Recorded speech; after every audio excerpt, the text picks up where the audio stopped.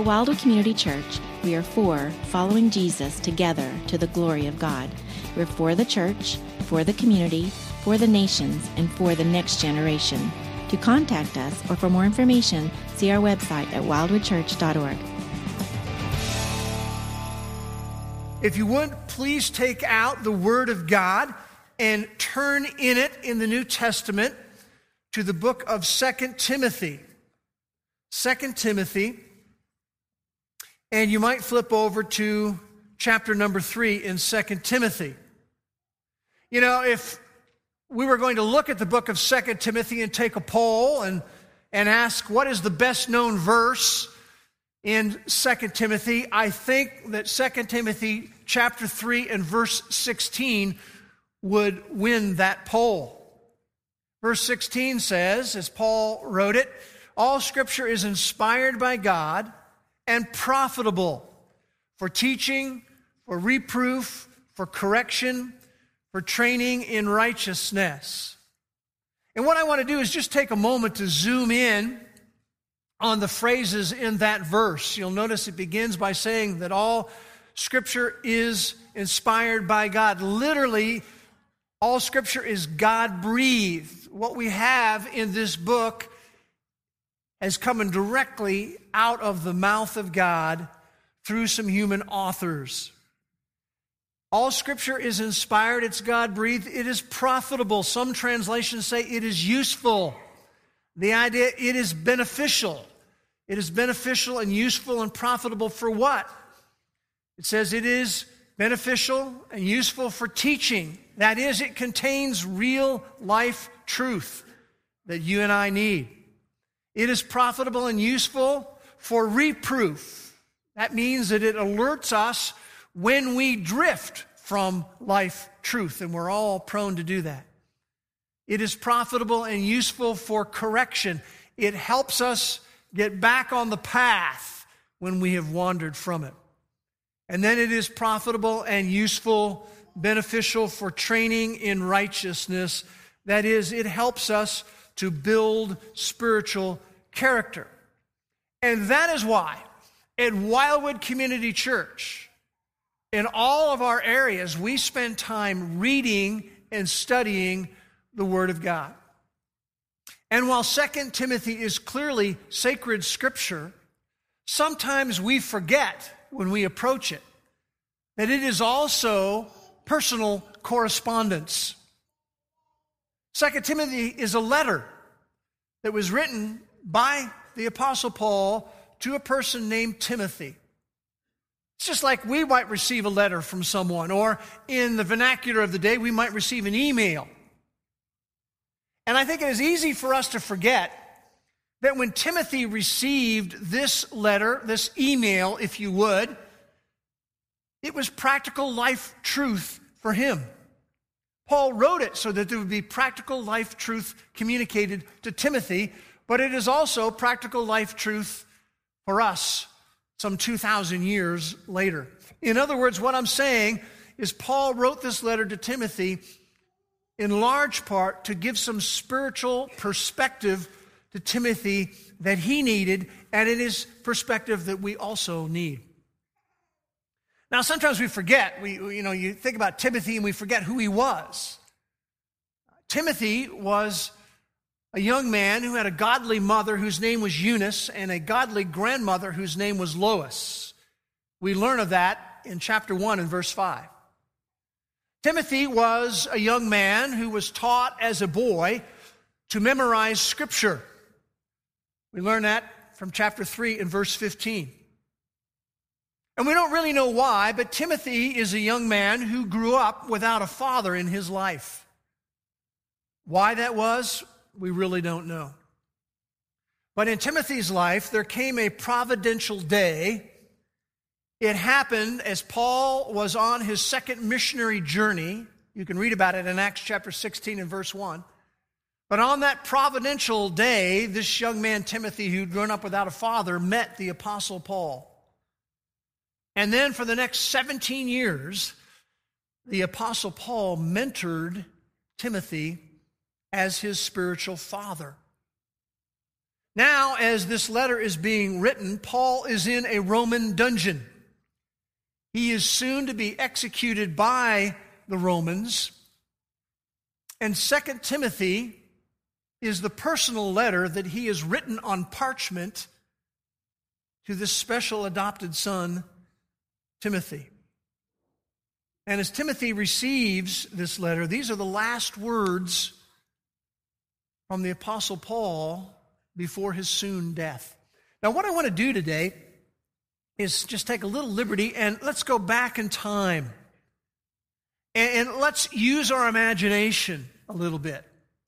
And let's climb into the context and try to sense and understand what Timothy was feeling as he would read and reread this letter. So I want you to imagine it's been a few weeks since Timothy first received this letter from Paul. And I think the situation went something like this.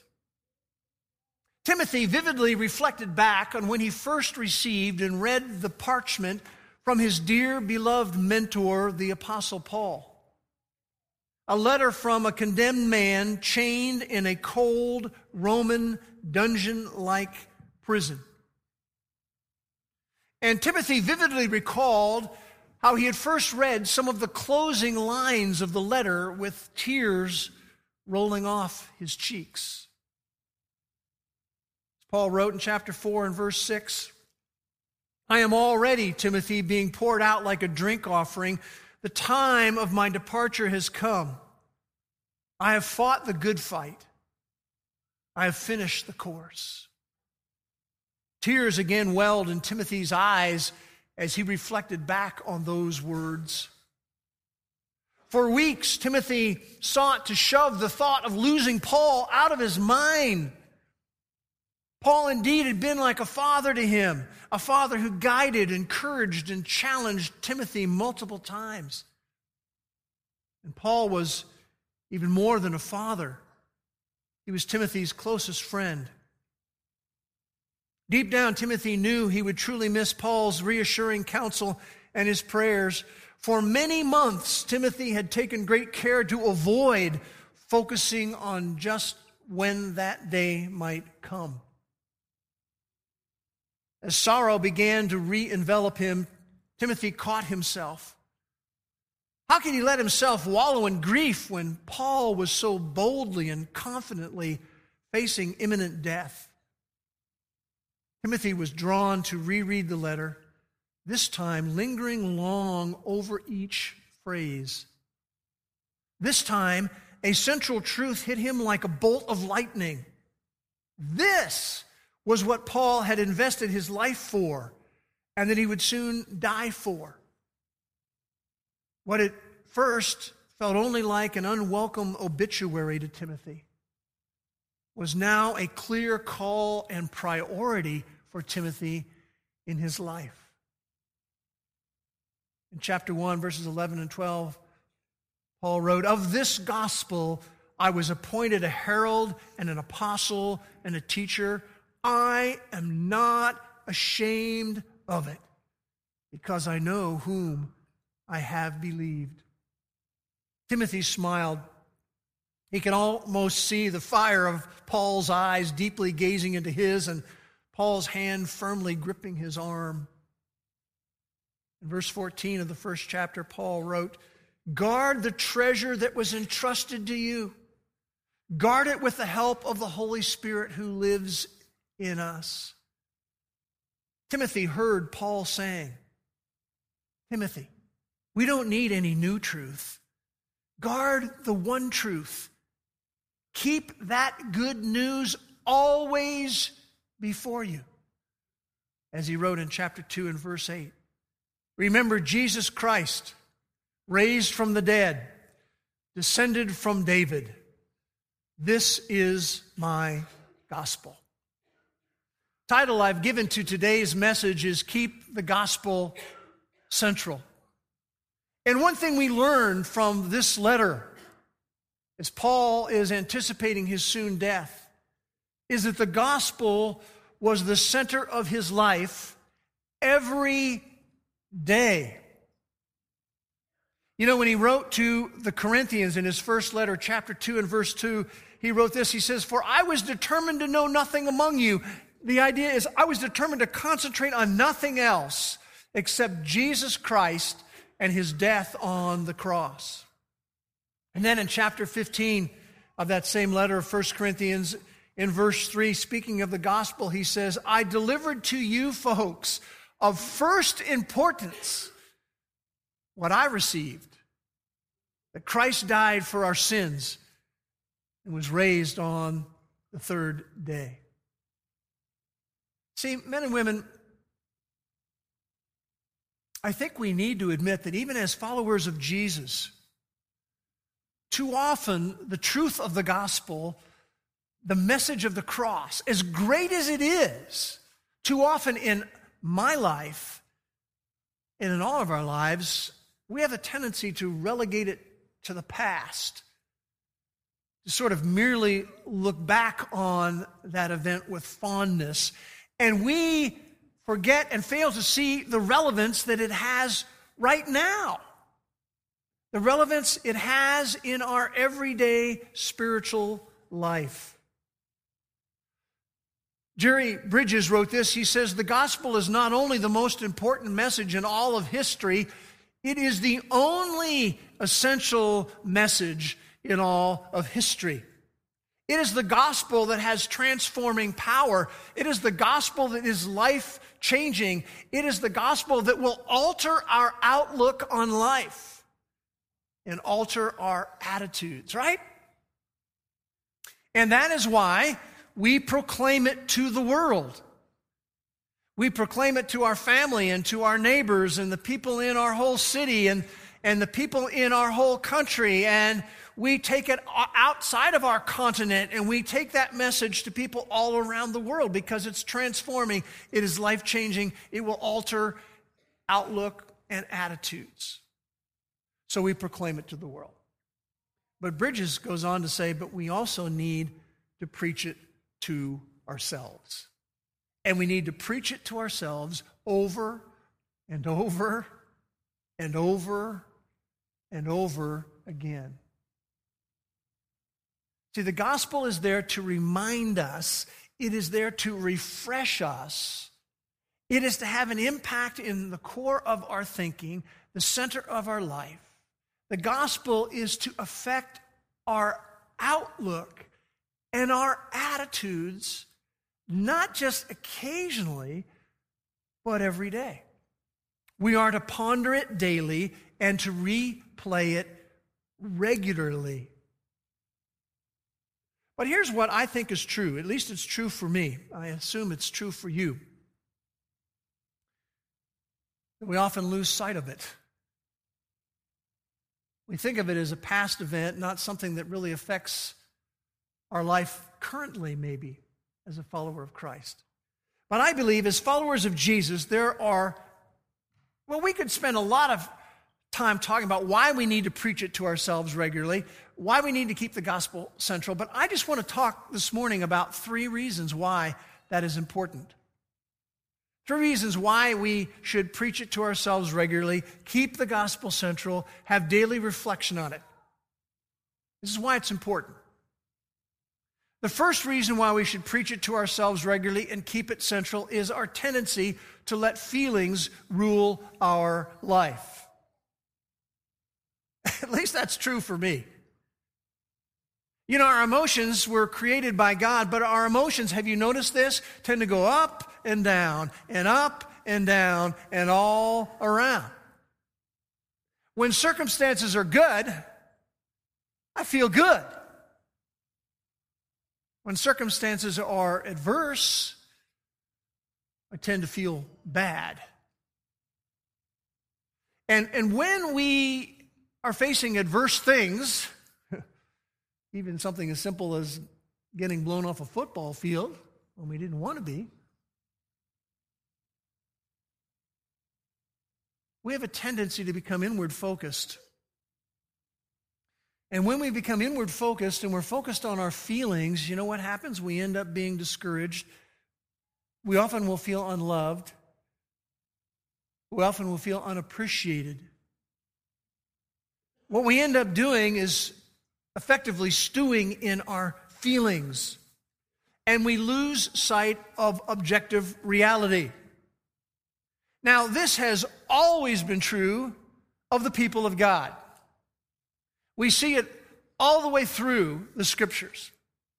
One of the greatest illustrations is what happened to the nation of Israel. You know, they had been in slavery in Egypt. You remember how God did these incredible miracles. Moses is there saying, "Let my people go," and the most powerful nation on the planet lets them go. And so here they are, all these brick makers and everything. They're trudging on out, and they come to the Red Sea, and suddenly they find out that the most powerful army in all of the world is coming down upon them, ready to take them captive again. And then an incredible miracle happens when God opens up the Red Sea. There is dry land, not muddy, mucky land, but dry land. They cross through on the dry land, and here comes the Egyptian army right after them. They're working their way through the walls of the Red Sea and on the dry land, and suddenly God just collapses the whole thing down on top of them. The Egyptian army is wiped out. Now, men and women, that was an amazing deliverance. You know, we would look at that. If you were part of that, you would have thought, man, I mean, after seeing something like that, holy cow, I am going to be trusting and believing God for as long as I can even see my life going on. But do you remember the story of what happened? That amazing deliverance occurs right before their very eyes. And pretty soon after that, they were whining. They started to whine about all kinds of even little things. What happened? They lost sight of what God had done for them and the great deliverance that He had brought them. And men and women, we are just like them. I want you to think about for a moment the last major blessing that the Lord brought to you in your life. It may have been, some kind of a health blessing. It may have been some sort of a financial blessing. It may have been the provision of a certain person in your life, maybe a baby that was born. Just think of the last major blessing that God gave you in your life. Think about it for a second. You have a thought of what it was? Then I want to ask you this question. How long after that major blessing from the Lord was it before you began to whine? Why are we whining? Because we've lost sight of what God has done for us. Men and women, the cross is the greatest deliverance there has ever been. You know, our most serious problem that we've ever had in our life was the problem of sin and death and judgment. It's the most serious problem we've ever had. Now, we don't tend to emotionally think of that way. You know, we tend to think that the biggest problem I have is something in the physical realm. It might be a financial problem. It might be a health problem. It might be some sort of a relational problem. We think, well, that's my biggest problem. No, it's not. The most serious problem we've ever faced is the problem of sin and death and judgment. The biggest problem you'll ever have in your life is a problem in the spiritual realm, because without Christ, we face the wrath of God.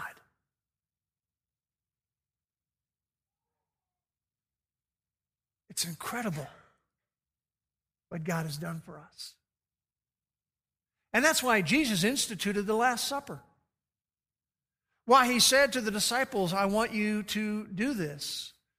And as often as you do this, I want you to remember what?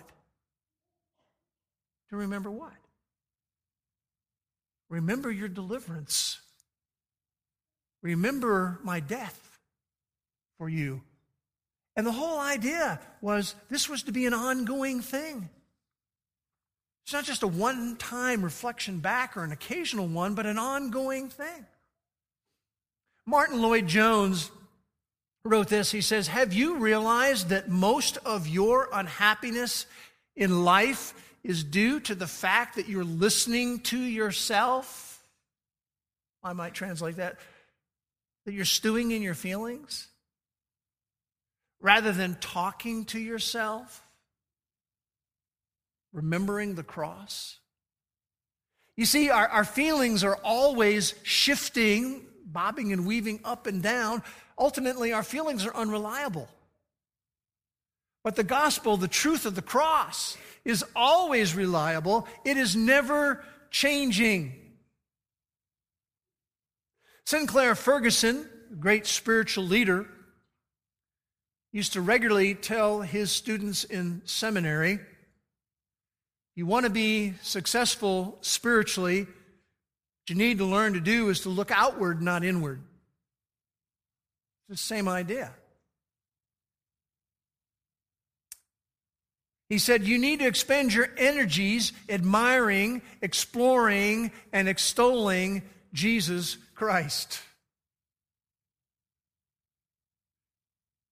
There are reasons why we need to preach the gospel to ourselves regularly, why we need to keep the gospel central, why it needs to be part of our daily reflection. The first reason is our tendency to let feelings rule our life. Second reason we need to do it is that we often stumble spiritually, right? I mean, we have this tendency to sin and to mess up, to say and to do what we know is wrong for a follower in Jesus Christ. And so often, because we have this tendency to stumble spiritually, when we do, we'll often agonize a little bit over it. I said I was never going to do that again. And I did it. We agonize. Why did I talk to my parents that way? Why did I talk to my spouse that way? Why did I talk to my children that way? Why did I allow myself to cross the line sexually? Why did I shake my fist and swear under my breath at the driver who cut me off on the way to church? Or, as happened to me this week, why did I get so ding-dong angry at the guy who was first in line at the traffic light, and when it turned green, was just on his phone, and he delayed and he delayed and he delayed. It caused me to miss the green light entirely. Ooh, all kinds of special wishes for such a person. Amen. We agonize over it. Why did I allow myself to be influenced by those people and succumb to the peer pressure that came my way? So we need to be reminded of the gospel because we often stumble spiritually. And sometimes part of the stumbling is that the past, stuff we tried to bury down there and forget about, has this tendency to resurface, you know. Why did you ever take that dark detour? Why did you ever have an abortion? Why did you ever let your marriage deteriorate? And the enemy, as those things in the past pop up, likes to sort of whisper in our ear, you know what? You're fairly worthless. Could God really, forgive that? And the answer is yes. That's why Paul wrote to the Romans in chapter 8 and verse 1. He says, there is therefore now no condemnation to those who are in Christ Jesus, for those who are under the umbrella of the gospel message, for whom the work of the cross has been done. We often stumble spiritually. Now, when we do stumble spiritually, it's important that we do two things. Number one, it's important that we confess and agree with God concerning what we have done or said. Yes, I deserve to be condemned for that, but the Lord Jesus paid my penalty on the cross. Agree with God about it. And then the second thing when we do stumble is to get back on the right path. We're going to fall flat from time to time. Second part is just to get back up and get on the right path. The gospel, we need to preach it to ourselves. We need to keep the gospel central. We need to ponder it daily. We need to replay it regularly. The first reason why is our tendency to let feelings rule our life. The second reason why is that we often stumble spiritually. The third reason why we need to preach it to ourselves and keep the gospel central is that it assists us in our everyday relationships. And you go, really? Especially when we have been wronged. Especially when we have been in conflict. Especially when someone has mistreated us in some way. You know, one of the most powerful verses in all of the Bible is found in Ephesians chapter 4, verse 32. If you haven't decided that you would memorize a verse, I would say this is one that you could start with. A powerful, powerful verse. It's amazing when we're often at family life marriage conferences and we're dealing with couples, many of whom have hurt one another, sometimes deeply. This is a verse we bring up over and over and over again. Paul writes and he says to us as followers of Jesus, be kind to one another, tender-hearted, forgiving each other. And here comes the key phrase. You might want to underline it.